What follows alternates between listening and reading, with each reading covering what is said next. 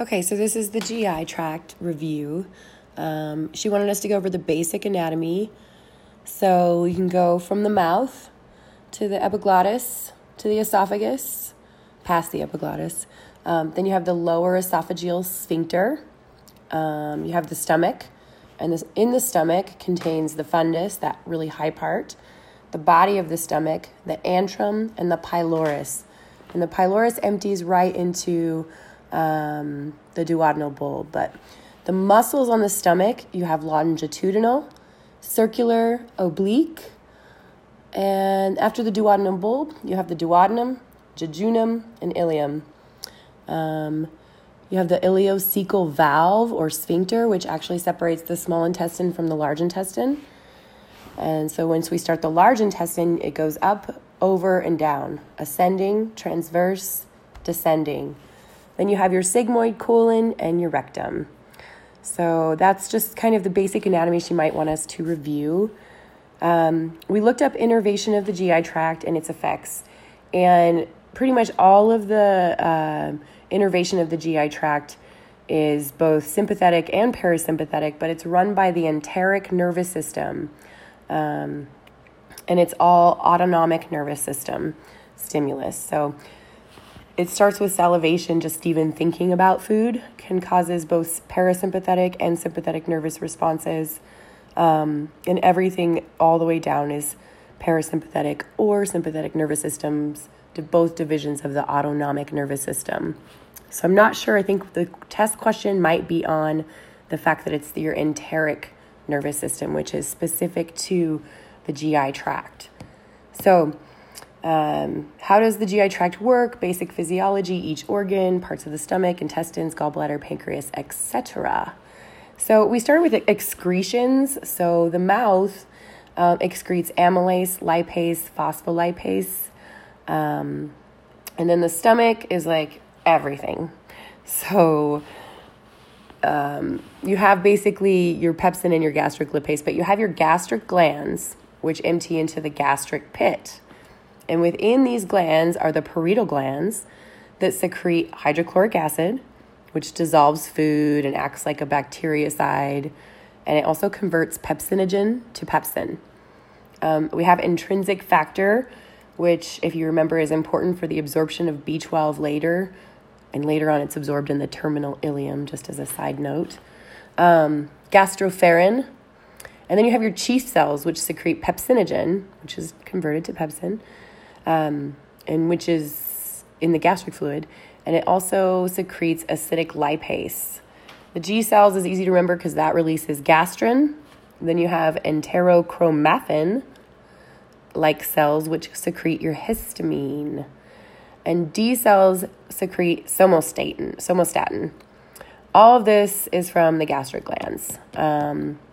Phases of gastric secretion, you have your cephalic, which is your anticipatory secretions. You have your gastric phase, and you have your intestinal phase, which is when it hits the duodenum. So again, the phases of gastric secretion are cephalic, gastric, and intestinal. The small intestine releases enterokinase, disaccharides, maltase, sucrase, lactase, isomaltase, and pepsidases. And the small intestine is where almost everything nutritionally is absorbed. So next, actually, we'll talk about absorption.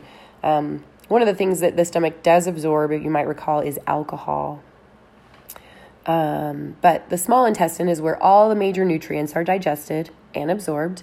The cells in the small intestine are epithelial cells, and they are formed of lipids and therefore hydrophobic.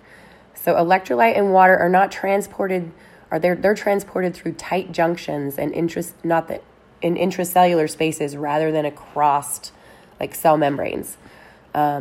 Water diffuses passively across hydrostatic pressure and osmotic gradients, and 85 to 90% of all water is absorbed in the small intestine. The rest is used and absorbed in the large intestine. Salivary and pancreatic amylases break down your starches to oligosaccharides. Amylases, starches. Okay, so this was a big one, and I think it's important that we remember this. What is bilirubin? What is its role, and how is it measured, and how is it metabolized? Where does it come from? So I'm going to kind of give you the bilirubin story. It's the byproduct of destruction of old red blood cells. Aged red blood cells, primarily in the spleen and liver, are taken up and destroyed by macrophages. Within these cells, hemoglobin is separated into heme and globin. The globin, this is what we're going to focus on. Heme goes somewhere else. The globin is further degraded into amino acids, which are recycled to form a new protein. Now bring back the heme. The heme is what is converted to biliverdin. So heme to biliverdin, and then biliverdin through heme oxygenase and enzymatically is converted into bilirubin. So heme to biliverdin to bilirubin. After bilirubin is released into the plasma, it attaches to your albumin, that serum protein that's so important. And then it's unconjugated, or free and lipid soluble. So unconjugated means it's lipid soluble. In the liver, the unconjugated bilirubin is taken up by the sinusoids from the plasma and moves into the hepatocytes. In the hepatocyte, glucocoronic acid is joined with bilirubin, and then it becomes conjugated. And that is where it becomes water soluble so that it can be excreted in bile. When conjugated bilirubin reaches the distal ileum and colon, it is conjugated. It is conjugated by bacteria and converted to urobilinogen, then travels to the kidney, and it makes your pee yellow. So it's excreted. Bilirubin I used to think it was only excreted through the bowels, but it's actually broken down in the bowels into that urobilinogen, where it travels to your kidney and makes your pee yellow. So it's excreted through both the bowels and your pee. So anyway, so you have hemoglobin separated into heme and globin. Heme is converted to biliverdin. Biliverdin is converted to bilirubin, where it's not conjugated, goes to the liver, gets conjugated, where it can be excreted into bile salts, and in the bile salts, it's excreted then into the colon, or into the small and large intestine, and then converted by bacteria to urobilinogen. Okay, so the total bilirubin, the levels are 0.3 to 1.1, and I think that's total serum bilirubin. I'll put that in the notes. And conjugated bilirubin is 0.1 to 0.4. Next, how are the cells in the GI tract replaced, and what is their lifespan? So the entire epithelial population is replaced every 4 to 7 days. Undifferentiated stem cells move up. They kind of grow up, and between the bases of the villi, they become columnar epithelial cells, and they secrete water, electrolytes, and enzymes, and goblet cells. Or goblet cells secrete mucus. They function for a few days and are shed into the intestinal lumen and are an important part of endogenous protein. Many factors, that means that we use that for, we recycle that, we eat it. Many factors can influence proliferation, and these include starvation, B12 deficiency, cytotoxic drugs, radiation, all those things that suppress cell division. And age can also shorten the lifespan of the villi, or the new cells coming up. So, how do cells communicate? Liver cells, types, and functions. So we've got hepatocytes. These are cells of the liver. Hepatocytes. They're the functional cells of the liver that are capable of regeneration, allows resected liver tissue to grow. They secrete electrolytes, lipids, lecithin, bile acids, and cholesterol into the canaliculi. Plasma proteins are synthesized and released into the bloodstream. Lipocytes in the liver are star-shaped, and they store lipids, including vitamin A. Then you've got your Kupffer cells. Kupffer cells are macrophages. They are the largest population of tissue macrophages in the body, and they're important for healing of liver injury, bilirubin production, and lipid metabolism. And they're also bactericidal. And then we have stellate cells. They remove foreign substances in the blood and trap bacteria, and they contain vitamin A. And we have natural killer cells, which are just like what they sound. They're pit cells, tumor defense, and production of interferon Y. We have disease processes of the liver.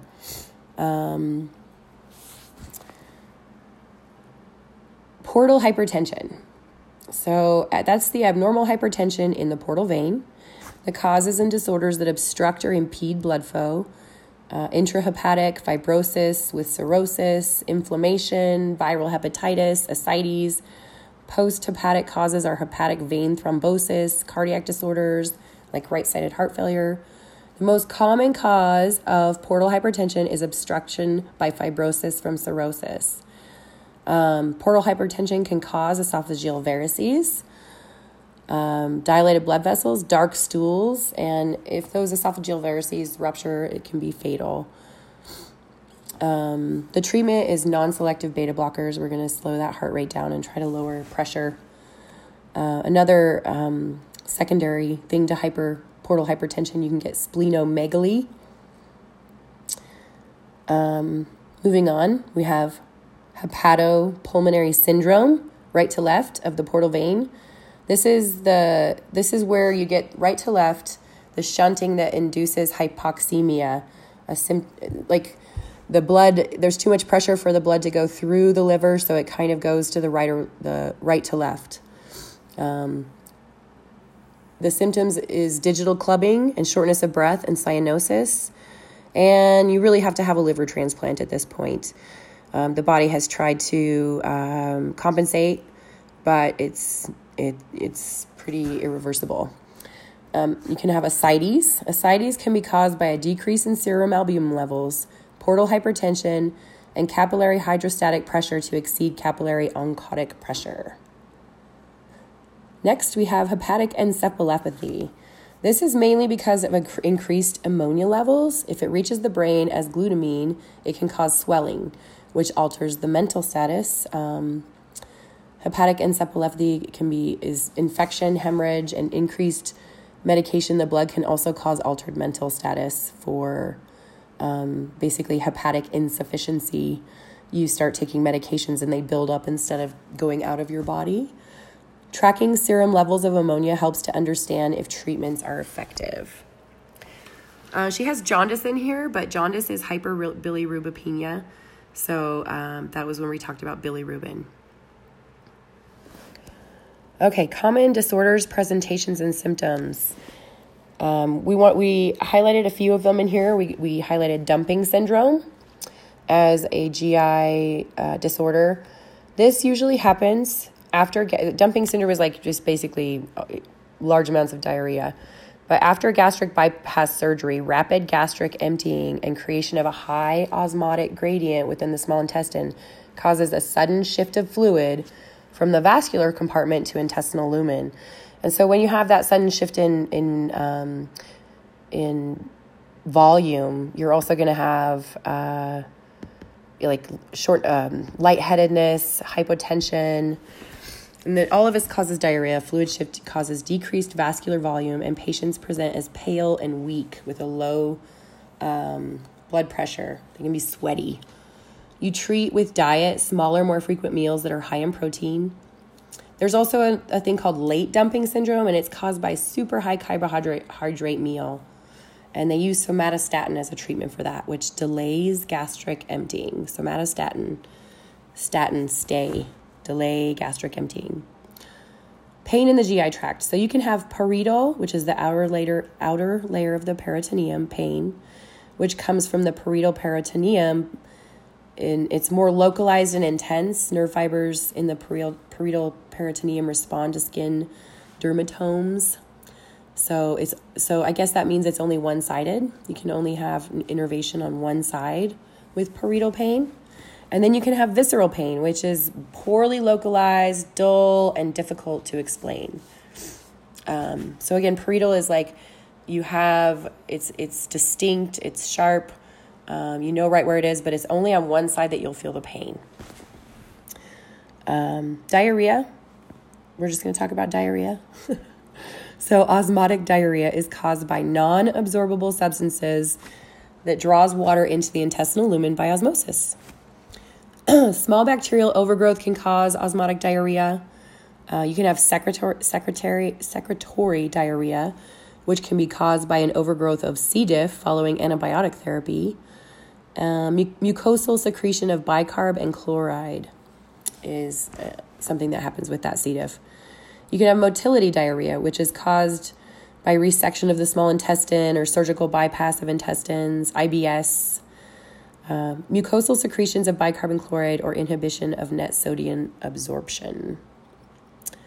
On the other side of that, we have constipation, which just to let you know that normal bowel habits are 2 to 3 a day to once a week. I found that profound. Once a week. So you can have primary constipation, and it has 3 parts, which is primary constipation can be normal transit constipation or functional, which means difficulty with evacuation. It's the most common type and is a result of sedentary lifestyle. You can have inadequate fluid intake, which is also functional, and causes slow transit and impaired colonic motility. And then you can have pelvic floor dysfunction, which is basically your pelvic floor muscles are weak, and it's seen after pregnancy, and it's the inability of the pelvic floor muscles and sphincter muscles to relax, not contract, to relax. Then you can have, so those are all primary forms of constipation. You can also have secondary constipation, which comes from diet, medications, or neurogenic issues or opioids. So basically like something else that you've done. We kind of went through eating disorders, anorexia, bulimia, binge eating, obesity. And even if you are obese, it doesn't mean you don't have malnutrition. Common disorders and presentations in children. Well, you have jaundice when babies are born. We know that. Their liver isn't really functioning at full throttle yet.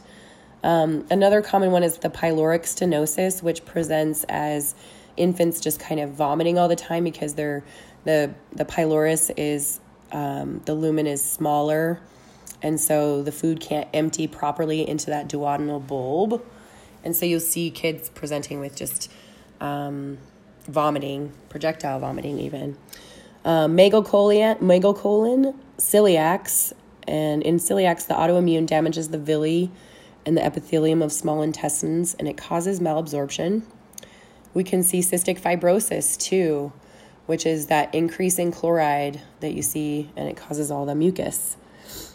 And that's all for the GI tract. Those are the notes from the GI tract. I will send you guys a paper copy of this, and it shows, if you have more questions, it shows the page numbers where we got this information, our study group. So anyway, hopefully this helps. Listen to it again, and good luck, everyone.